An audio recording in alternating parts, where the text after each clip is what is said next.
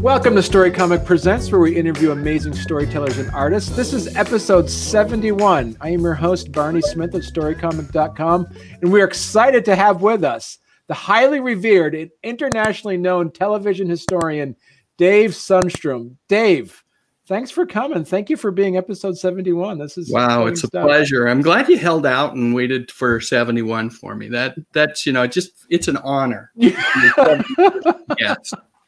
I know, because I said, I got to wait till episode 71. And I timed it out perfectly. Yeah, exactly. How'd you know that was like my favorite year? You think about that. That was an amazing year, 1971. Yeah, I looked at all the different TV shows that you mostly Brady Bunch, Partridge Family. Although it was, if I think about it now, Rural Purge.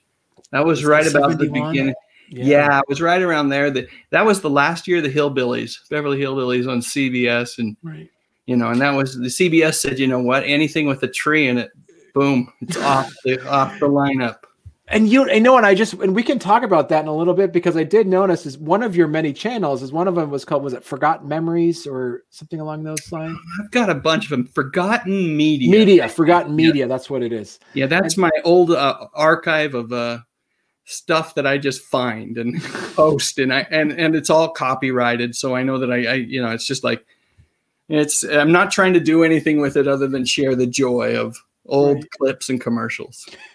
So Dave, before we got on the air, I was talking to you about how I kind of got into following your channel. A lot of it is is just the nostalgia of childhood, but also the nostalgia of the previous generation's childhood and all their stories. And there's something about seeing a time that is, memorialized. And you do a lot of TV, you do music, you do some movies. But for the sake of our listeners and our viewers, do you want to kind of give people a bit of a background on how you kind of got into creating these channels and how you started, kind of building these videos? They're fascinating history videos. Well, it's a long journey, Barney. It was a long journey to where I am now. I'll try to give you the Reader's Digest version of it, so that we don't take the full hour just on how I got to where I am now on YouTube. But let's start with we went full screen. Okay, so let's start with I've loved YouTube since it started. What was it? Did it start in 2005, something like that? 2006? I can't remember. Yeah. But right around that time, I have been an avid fan, and I've always kind of thought, hey, I would like to do something on YouTube. Before that, I'd make little home videos for the family and that kind of thing with, the technology we had at the time, early 2000s. Wasn't that good, but enjoyed doing it anyway. But when YouTube came out, I think it probably took me 5-6 years to post my first video. And what I did at first was I'd been making music with my brother, Steve. He has a channel too, Stephen Sundstrom. And I posted some videos of our music. And so that was the very first thing I posted on there, and got some, okay response. People were watching it every once in a while. And so I played around with that a little bit more, and I started along with that. I posted some kids riddle videos, so like a string of riddles, dad kind of jokes, that type of thing. Okay. And my first one, I had posted like 3 or 4, but my first one kind of went viral, at least what I thought was viral at the time. And I think at some point when I finally took it down, it probably had like 20,000 views on it. Wow. And it just was one of those things that was like, holy cow, it's people, if you put the right thing up and you give it the right title and it has an attractive thumbnail, maybe someone will click on it. So I started playing around, and I thought, if I'm going to do this, I'm going to talk about things that I like. And I realized, what do I love more than anything else? Sitting on my keister on the sofa, watching TV, and if not that, listening to music. And I love movies too, of course. So just all that kind of stuff. And so I started posting some movie reviews, some things I was watching on TV. And they got some okay response, but it was weird. At first, it was a video that I did. I started talking about some of the bands I like, and I did a video on Journey and the last concert that Steve Perry and at the time the remaining members, Neil Sean, Jonathan Cain, did together. It was a benefit. And it was an odd concert. And it seems even odder on YouTube because the audio is kind of messed up and it sounds like the crowd isn't cheering at all. So it seems really morose. And I did the video on that, and that one went kind of crazy. So I said, you know what? I read the comments, answered the comments, always answer the comments. That's how you build a community, right? I answered the comments. I realized that there were a group of people, particularly females, roughly my age, maybe a little bit older even, that were huge Steve Perry fans. They're just like religiously devoted to Steve Perry. So I just started churning out Steve Perry videos. And it was easy because I'm a big Steve Perry fan myself. I loved the band Journey, and I always thought Steve Perry had an amazing voice.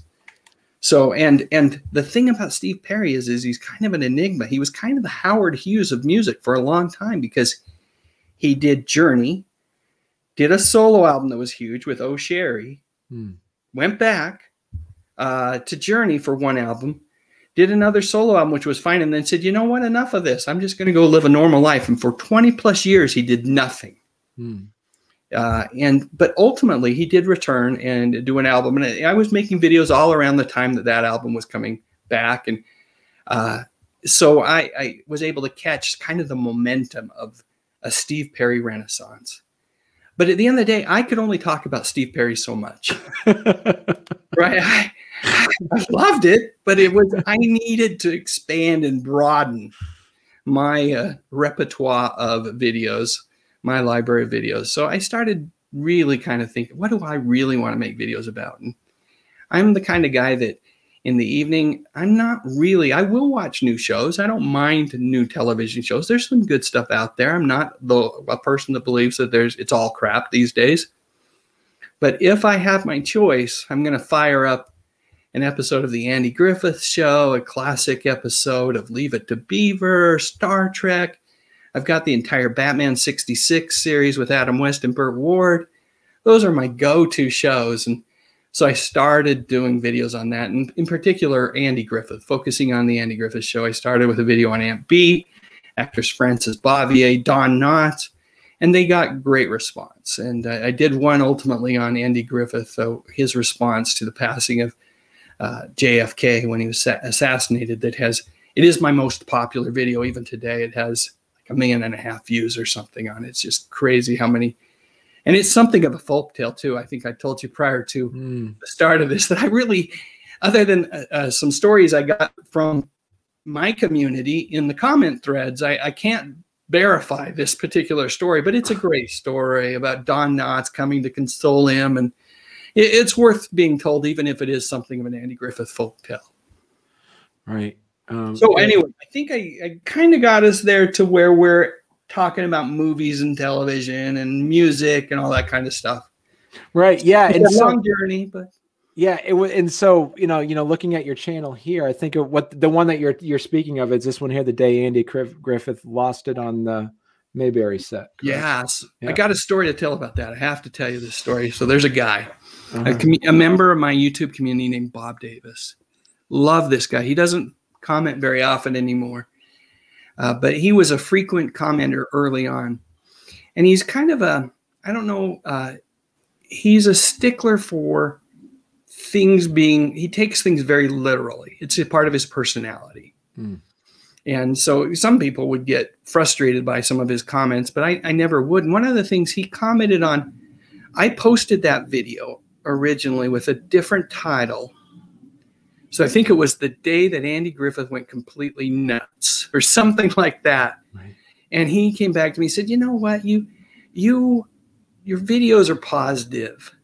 Find a way to not make it sound so like you went so crazy. And so we went back and forth in the comments thread about what the title of that video should be. So Bob Davis helped me with that particular title. And it's a great title. It's exactly what happened. It still pulls people in, but it's not as, it's not as flamboyant or as exaggerated as saying he went completely nuts, because he didn't go completely nuts. Right. So talk to us a bit about, I find it fascinating what you mentioned earlier. You went from, posting some things about Journey and then say, hey, I'm going to try.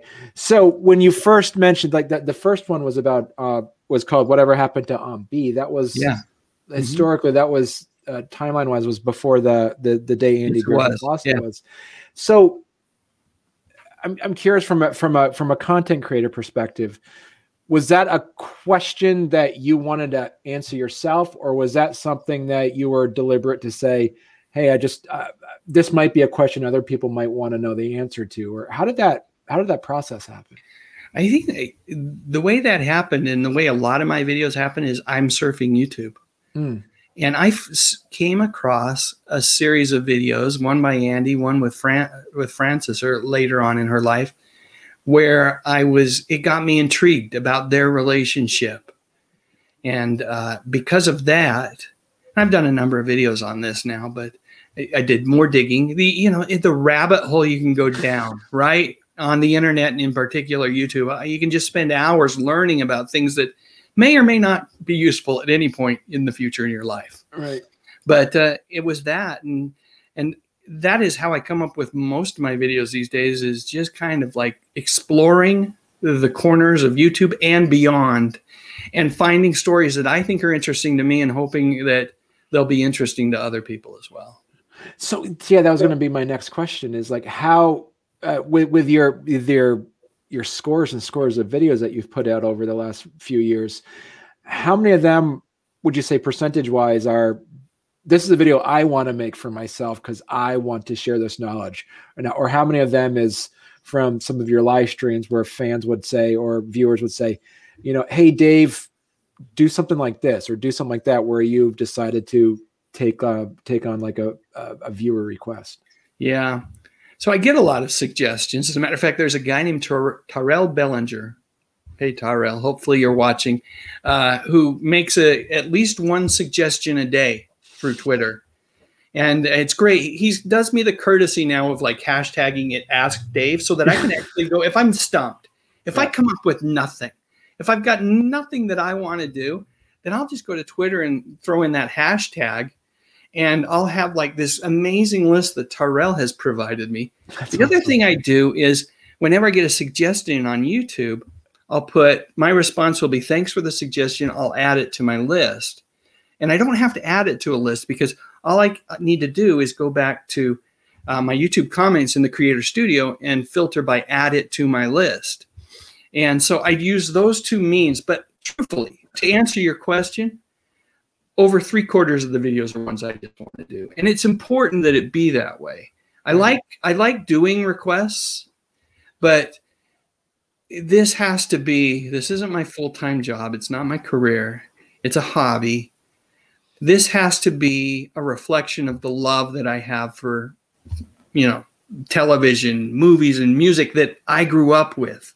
And as a result, if a request, if it intersects with that love, those are the ones that are more likely to get done. But oftentimes it's just, like I said, me going down a rabbit hole and having fun and, whipping together a little video, which is super high tech, PowerPoint and a screen capture program. So your as you mentioned, and I think you said is like you use PowerPoint and you just do a voiceover on it. Yeah. Is that way? Yeah. Yeah. I don't wing it either. I'm not really all that articulate or eloquent, particularly when I have to I'm okay in this kind of conversational setting, I think, but when I'm sitting there and I'm trying to come up with that, I like to write it down. PowerPoint, it's amazing because it has that notes section down in the bottom. If you're familiar with the tool, there's a notes section, and I can have the slide up.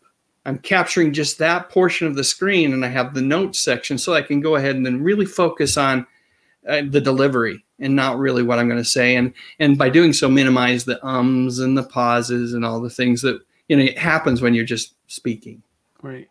And you mentioned you kind of gravitate towards, so when you mentioned, when you go into that rabbit hole piece, as you're coming up with ideas, you have like a notepad next to you and say like, all right, this is a good one. This isn't what I want a topic on, but I'll write this for later. So got to cover up the bottom part because that's work related, but let me see if I can show you. This was today. Madge Blake and Doris Day. So was watching some videos. I read an article on Madge Blake, who was Aunt Harriet on the Andy Griffith Show and Larry Mondello's mom on Leave It to Beaver. And I just love her as an actress, but there's a great story about Adam West. They were going to fire her from Batman. Really? Yeah, and the reason is unknown. But they were going to fire her from Batman, and Adam West said, hey, that's not happening. You created this character for the TV show. Madge Blake is a lovely lady. You're not going to fire her. She baked him a cake. It was in his dressing room the next day. Unfortunately, there were 3 seasons of Batman, and third season she was not in good health, and she didn't appear in all of the episodes anyway. But imagine how it would have felt for her to have been fired. So kudos to Adam West, incredible stand-up guy in real life as well as when he played the Cape Crusader for coming to her rescue. And Doris Day, that was actually from a comment. I do my very, very best to read all the comments.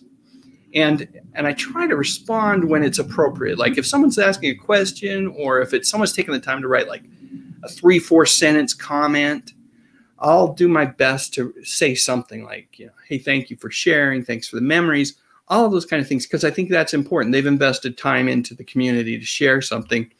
Now, if I get a 2-word comment, I don't typically stress too much if I don't respond to those kind of things. But that was a comment about the Doris Day Show, which ran for 5 seasons on CBS in the late 60s, early 70s. A favorite show of my mother's, speaking of mothers. And the weird thing about that show is that it changed formats almost every single year. 4 of the 5 seasons, it changed its format in different locations, ditched her kids, and never to speak of them again at some point.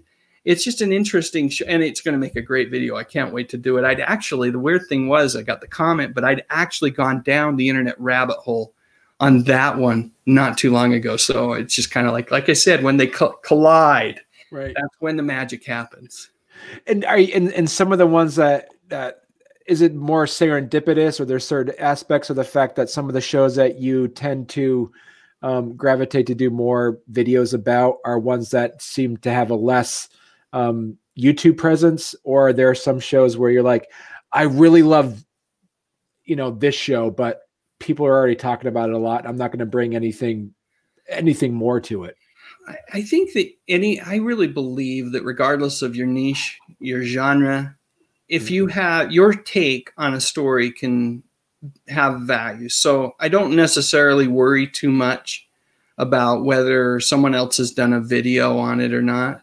I do, like, in the back of my head, there's another YouTube creator out there who I've gotten to know a little bit. His name's Rick9G, and he does a ton of videos on I Love Lucy and Hogan's Heroes and Gilligan's Island.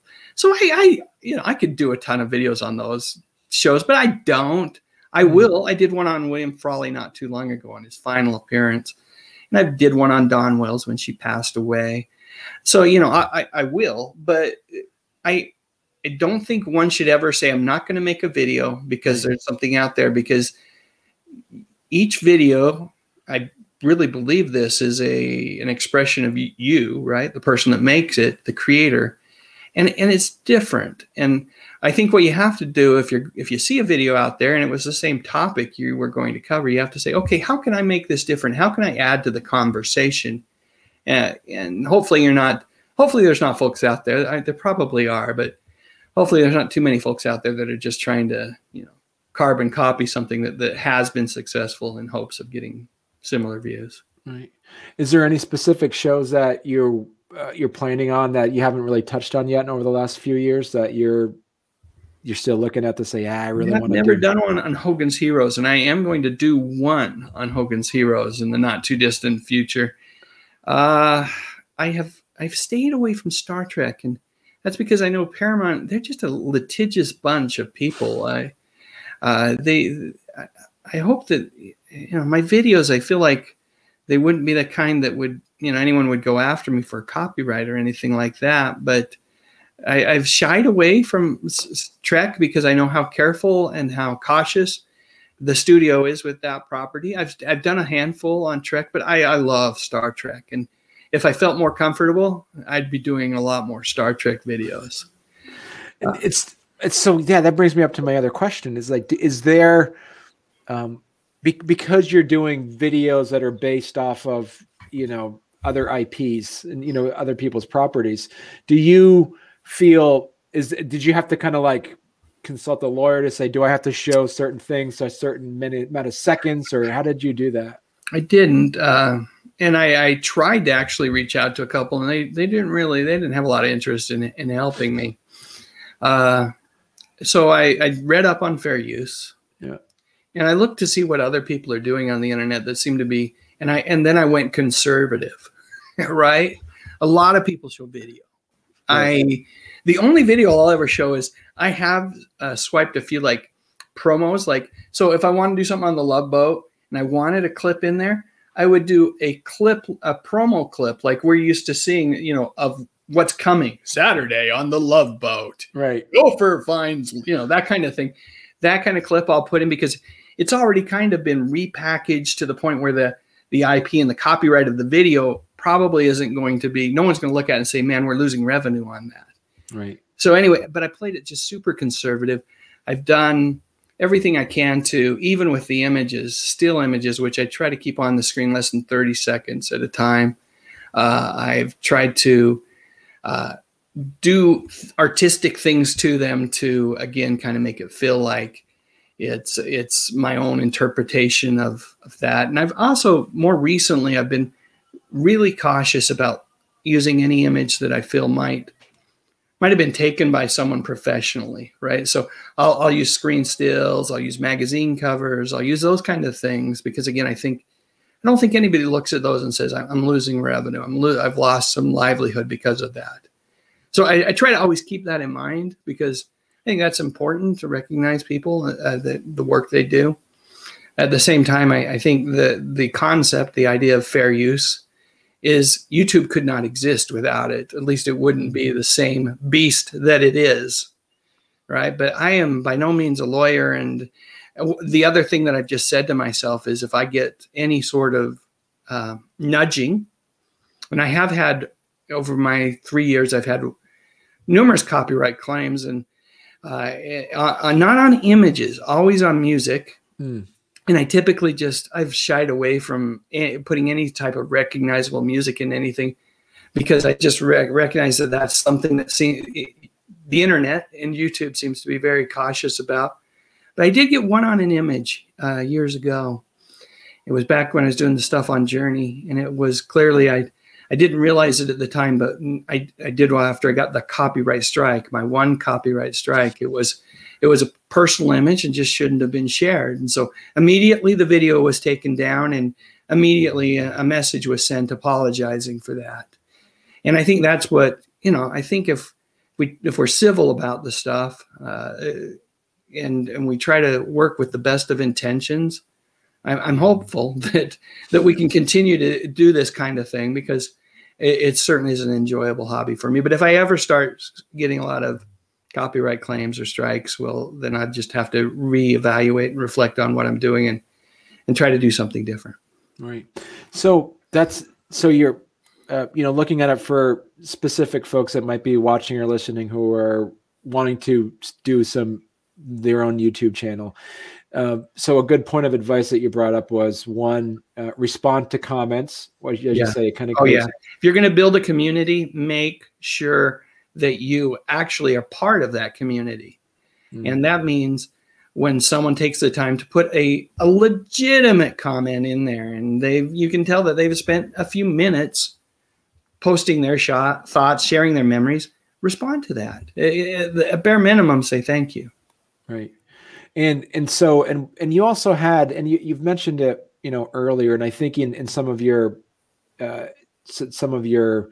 lists on some of your videos, it says, this is how I do it. There's a program you use as well, as you say. Yeah. What's it called? Screen-o-matic or what? Screencast-o-matic. Okay. And they continue to evolve it. over the last 6 months or so, I've been able to add some really fancy transitions in there because they continue to, add new features. But it is literally just a program that captures whatever. I can identify a certain section of my screen, and then I can capture my audio. It provides me with some copyright-free music to incorporate, and it does all the leveling and all the mixing for me. It's really quite a fantastic program. I'm a big fan of Screencast-O-Matic. But they don't sponsor me. I do have an affiliate link, right? That's an affiliate link in there. And I think the way that it's never paid out, I've never gotten anything from them. But if 5 people clicked on that link and then subscribe to it, because it's like $15 a year, by the way, best $15 I've ever spent. But if 5 people did that, then they'd give me a free year. So I'd get $15 out of it. But so far, the only affiliate I have is my brother. and you're also not sponsored by Rewind Magazine. That was another thing that you always. I'm a big fan of. It's Remind Magazine. Oh, Remind. Okay. Yeah, okay. A big fan of Remind Magazine. I actually sent them a letter and said, hey, we ought to do something. I ought to be sponsored by you guys, or at the bare minimum, we got to figure out a way to give me some stuff and I'll talk about it. And they came back and said, hey, yeah, we'd like to meet with you, all that kind of stuff. And then the gal, who will go unnamed, she blew me off for the first meeting, and she apologized. She felt horrible about it. But in between all of that, I kind of got cold feet and didn't really know if there's a purity about not being sponsored by anything or anyone. I mean, I have Amazon links in there. So, you click on it says, get Andy Griffith's DVD here. I get a little bit of something. And then there's the Screencast-O-Matic thing. But I've been approached by a handful of people that wanted to be sponsors. And I went down the path quite a ways with another company, and ultimately, again, just got cold feet because I just don't like the idea of me. I just want to just share my memories, and you kind of sully it up a little bit when you start. And now I'm going to stop and talk about this VPN, which everybody wants to know about, virtual private networks and what you can do with it. I'm not going to do that. Well, I mean, because of the genre you do, you could go whole hog and do like the Abbott and Costello Colgate show. You could have. I could. Andy Griffith did it. They did Serial, I think, on the Andy Griffith show, and of course, post Andy Griffith, he was hawking Ritz crackers and grape nuts and all sorts of crap. But maybe someday, but not today, Barney. You have the NordVPN hour. Oh my goodness. Yeah, that would be funny, actually, do the NordVPN hour. You'll have like a curtain behind you and they have like a skit already set. Yeah, that would be good. Maybe that's if I ever do succumb, and I'm not calling it the dark side, but if I ever do succumb and go that route, that's what I'm going to do. I'm going to name my shows. So talk to us about it also. Some other pieces of advice that you do now that you wished you started 4 or 5 years ago when your YouTube channel started going. Yeah. So I think we've hit on some of them, which is one, you really need to be attuned to your community, right? Yeah. That is how you're going to grow your channel. Get people who return to your channel because they like not only the videos you create, but enjoy the interaction that occurs afterwards. And that's a really critical thing. The other thing that I think that this is not any sort of secret sauce for anyone, but there's a real patience that is required for this. You don't get to 1,000 subscribers overnight. It's very rare that it does that, works out that way for people, for creators. And if it does, then you have to kind of worry about who that audience is and what drove them. How did you get 1,000 subscribers overnight? and what was that video, and are you prepared to create video after video in a similar style down the same niche? So know your niche. Let your audience help you find that niche, right? Whether it was driving me towards making more Steve Perry videos, or ultimately really kind of helping me land on focusing on music, movies, and television, and mostly television. And that's I could talk about movies till I'm blue in the face, and music, but the channel, the community has really dictated that it be mostly television shows from the 50s, 60s, 70s, and a little bit of the 80s. So you have to listen to them. You build that community, you listen to them, and then you be patient. And you have to recognize that I liken it to fishing. My middle son loves to fish. He's a very patient person, but he's a great fisherman because of it, right? He always lands something. And it's the same way with videos on YouTube. Even if you think it's the greatest video in the world, sometimes they just don't take, right? Sometimes for whatever reason, you go, wow, this is, I could have swore I was going to get 10,000 views on this one. And what do I got? I got like 800. That's crazy, and it just doesn't make any sense. But you just leave it there, because one, I've had videos that have performed like that at the beginning, that 6 months later, for whatever reason, the algorithm picks up and it goes, it skyrockets. But just keep churning them out. Be consistent. Try to deliver videos on a consistent basis. In my case, it's a couple every week. And then just listen. I think that's the key.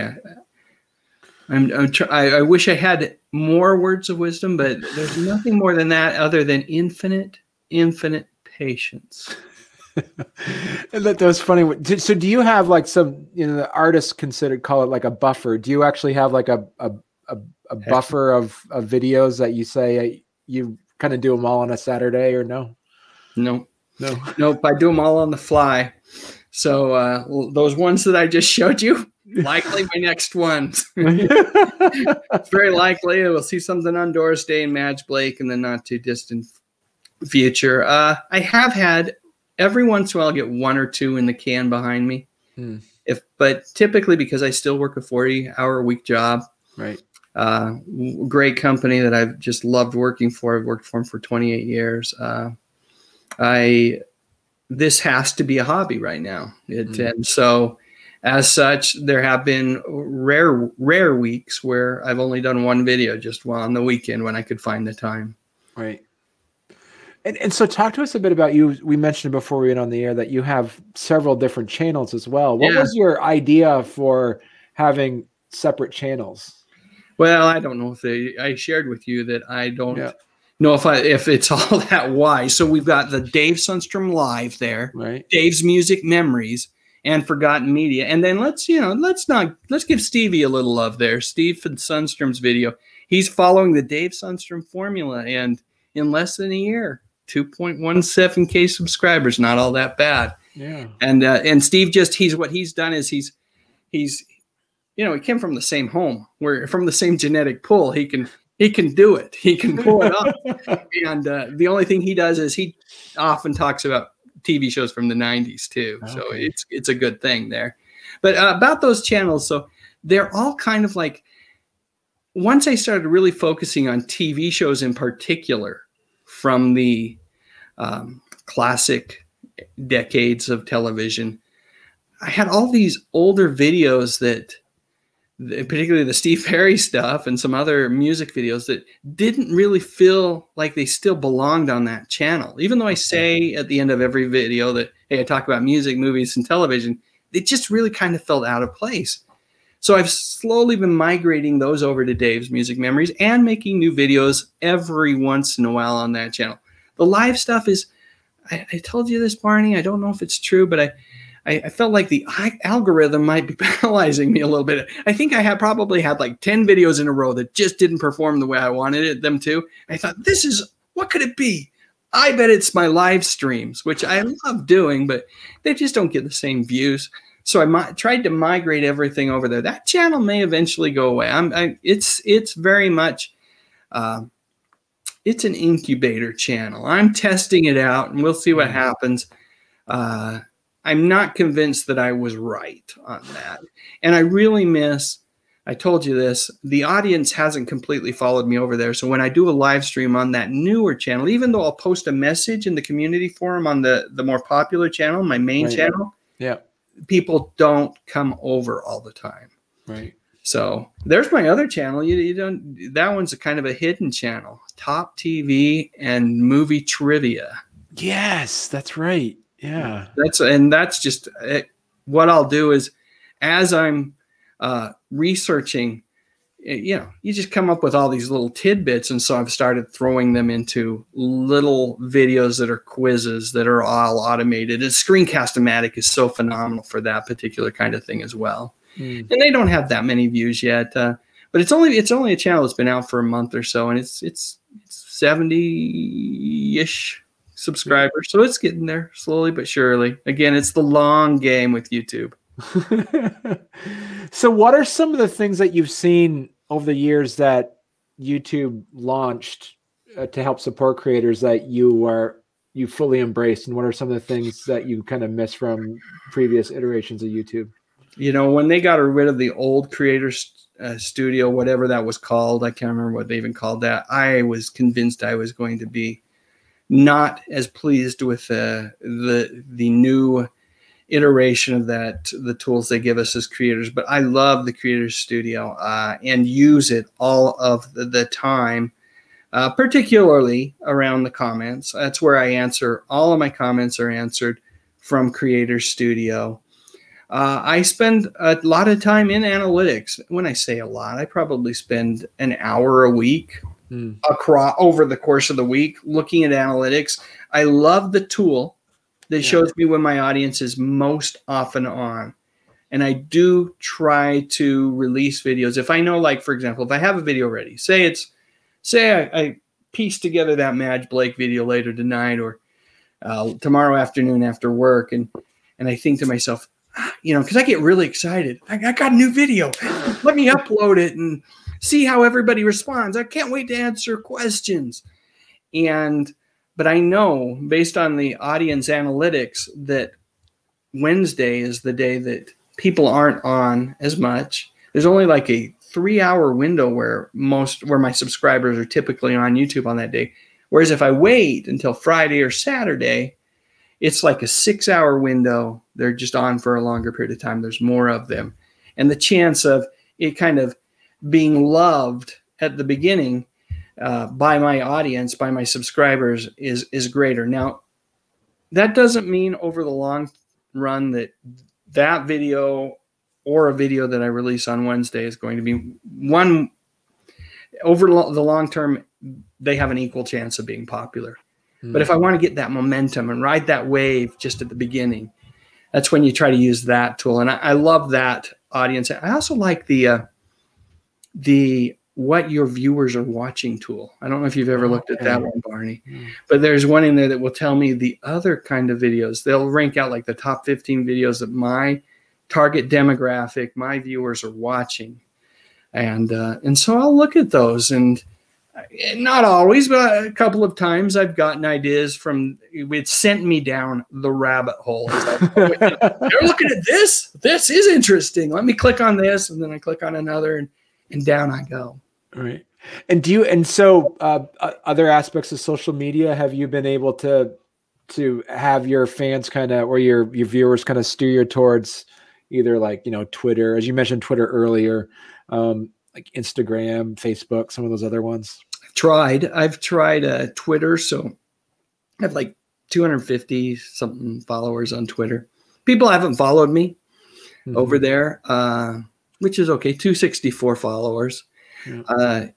It's I like to call Twitter my Tyrell Bellinger channel, where Tyrell and I communicate every day.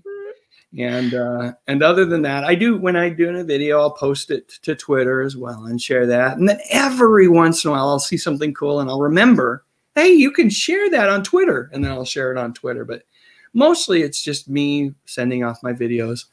Right. I've used Facebook as well. I have a channel called Dave Sundstrom Remembers over there. You can go right there, which is also it's also updated fairly regularly as well. Whenever I release a video, I will post it there as well. So I have a process. The process is upload video, post it to the community forum first, post it to Twitter second, post it to Facebook third. Okay. And then I'm done. And then I'll just go back and respond to comments. And then hopefully it is well received. And so all you're doing is just cut and pasting. Do you use any third-party it's even app like Hootsuite or something? Or no, it's even easier than that. You just go to the video page. So, click on any one of those videos there, and right below the video, there's a share option. Okay. And you can just share it directly from the video. Okay. To both the community page as well as Twitter, Facebook, and other social media platforms. I'm kind of, I'm an older feller. You mentioned your Gen X. I am the last year of the boom generation. I'm a boomer. I'm an okay boomer. My boys love to say okay boomer to me.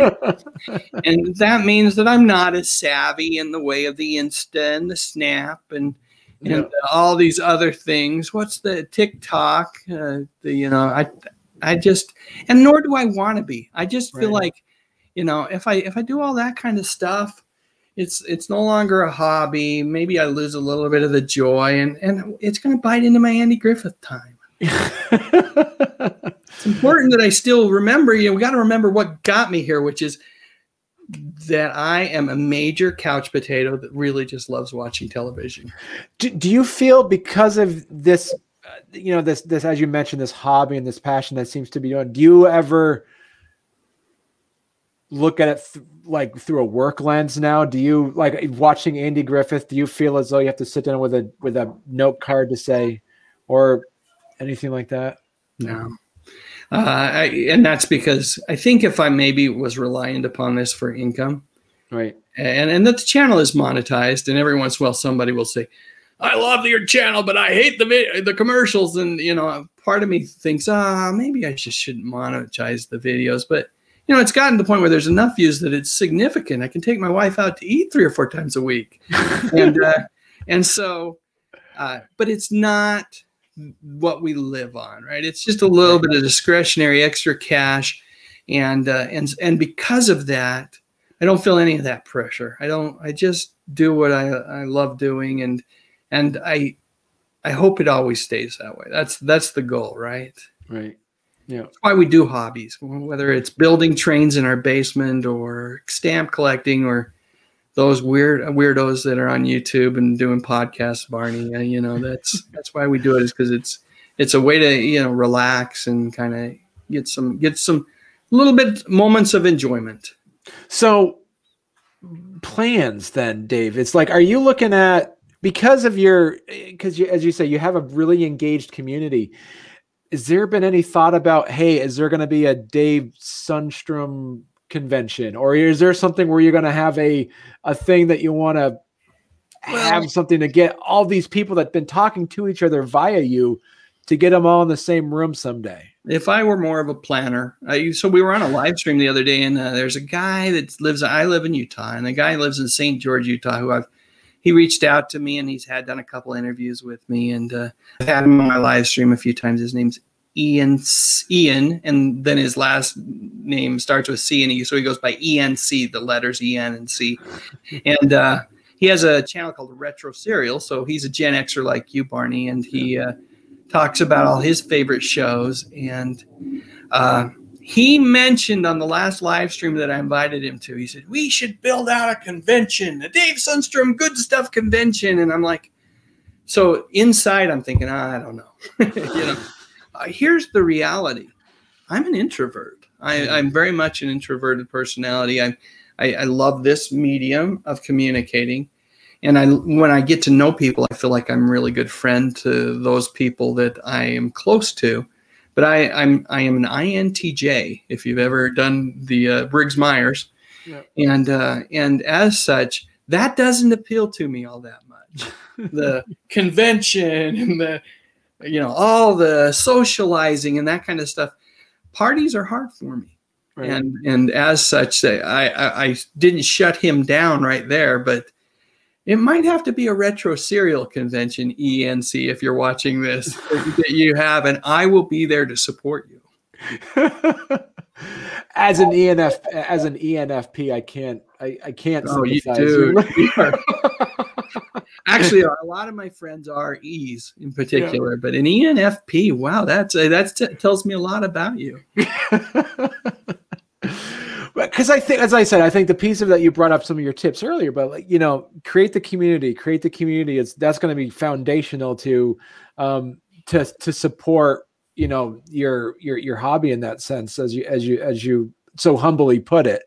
But as I say, you do great videos. It's what I find fascinating about what you do as well, Dave, is that, and I'm wondering if it's me or just anybody else, is that if I have a random question about, I wonder about this, and I'll just type it in YouTube, you've already done a video to answer that question. So I'm not the only one that thought about this. It's weird at this point if you type in whatever happened to a number. I mean, there's over, I've been doing it for a while now, and I've been fairly prolific. So there's even been videos that I've retired. I mean, we're talking about 500 videos over the course of the last 3 years. And so, there's a lot of questions that have been answered. And search is, by the way, not the way to get views, but it is kind of cool to type in Google and have your video be the first one to come up when you're talking about a star or something like that. Right. Yeah. And because then, as you said, you go down these rabbit holes. Like we mentioned before we went in the air, the Mr. Schlump. Mr. Schwump. Yeah. Good old Mr. Schwump. Yeah. And then, and so there is a false narrative, I guess you say, that they figured out who it is, but that's not completely true. And here's the problem with the YouTube and the internet and the World Wide Webs. Here's the problem, right? There's no, I already told you that my most popular video, I consider a folk tale. And yet it is, I did a new version of that video, and it just hasn't gotten the views. So the old video has to stay up. It's still, getting the views. But where I said, hey, this is pretty much, if you're looking for me to corroborate where I got this story from, other than my comments section, you're not going to find it. But the point being is that there's a lot of misinformation out there. I've been guilty of it. When you make this many videos, you will ultimately share something in your videos that's incorrect or wrong, or read an article like the Looper art. I think it was Looper. I don't know. Yeah. One of those internet companies that kind of specializes in these kind of stories about movie stars and that type of thing. And they'll get it wrong too. And you'll read it and you'll pass along the same misinformation. And that's the danger of the world that we live in. And, we'll stay away from these topics today, whether it's politics, religion, or Andy Griffith. You got to be careful about the information that you're getting, and make sure you kind of take all of it with a grain of salt and do your own research and really dig if you're especially if it's something that you're going to hang your hat on. So that's a good point, though. So do you have, in situations where you might get an updated information, and instead of doing a part two, from a content creator's perspective, would you just go back into the analytics and go back into the Creator Studio and kind of add one of those, click this button for the updated video? Yeah, I've done that. I did that with the Andy Griffith one. No one clicks on that. It just what the algorithm, Google's algorithm, the YouTube algorithm continues to push that old video and put it in front of new people, right? And browse and suggest it. That's where you get all your views, is once that algorithm, the magical, mystical algorithm, decides that your video is worthy of putting in front of people. And by the way, the key there is click-through rate and video duration, right? So make your video and video thumbnail and title somewhat don't make it clickbaity, because that will affect duration, but make it accurate and yet enticing, and then deliver the goods. Don't spend the first minute and a half talking about asking people to subscribe and send you money.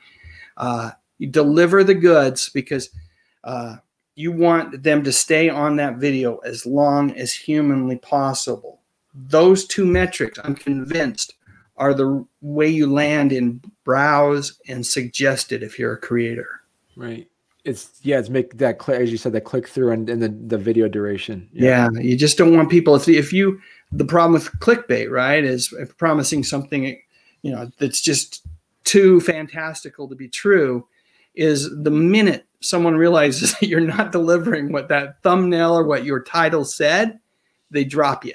Right. And Google picks up on that, and it not only impacts that performance of that video, but it impacts, I believe, the performance of all the videos on your channel. Wow. Okay. That's interesting. Okay. Cool. So we're already knocking at the top of the hour already, Dave. So as we mentioned, people, your main spot would be your YouTube channel, correct? That's where people can find you. That's where I ask people to start. The other channels are, if this is a hobby, those are hobbettes. They're hobbits. and they're fun to visit as well. But this is where I spend the bulk of my mind space and really my creativity, trying to share my love of music, movies, and mostly television from the 50s, 60s, 70s, and 80s, the good stuff. The good stuff. Yeah. And they can also check out those that are on Facebook. They, visit your Facebook. If you hit that site, you'll never miss a video. If you become a follower of that particular site on Facebook, all my videos, regardless of channel, 99% of them end up there. Right. And you can always hashtag Ask Dave on well, you'll get Terrell's suggestions if you do that. I just suggest following me on Twitter if that's your thing. Twitter's a crazy place, though. Yeah. Crazy place. It's like two different worlds. It's weird how that works. Yeah, for sure. Yeah. Well, thanks a lot, Dave. This has been a true pleasure, and I've really enjoyed hearing some of your advice and how you got into your channel. This has been good stuff. Well, I appreciate you reaching out to me, and I wish you the very best of luck with your podcast. And I've got another podcast to subscribe to. There you go.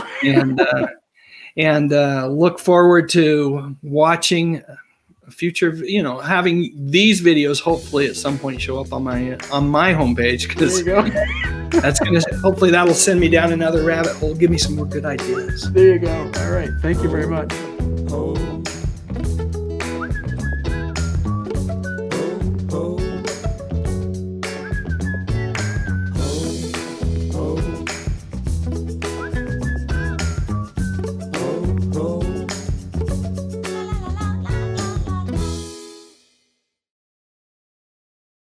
He's already said something.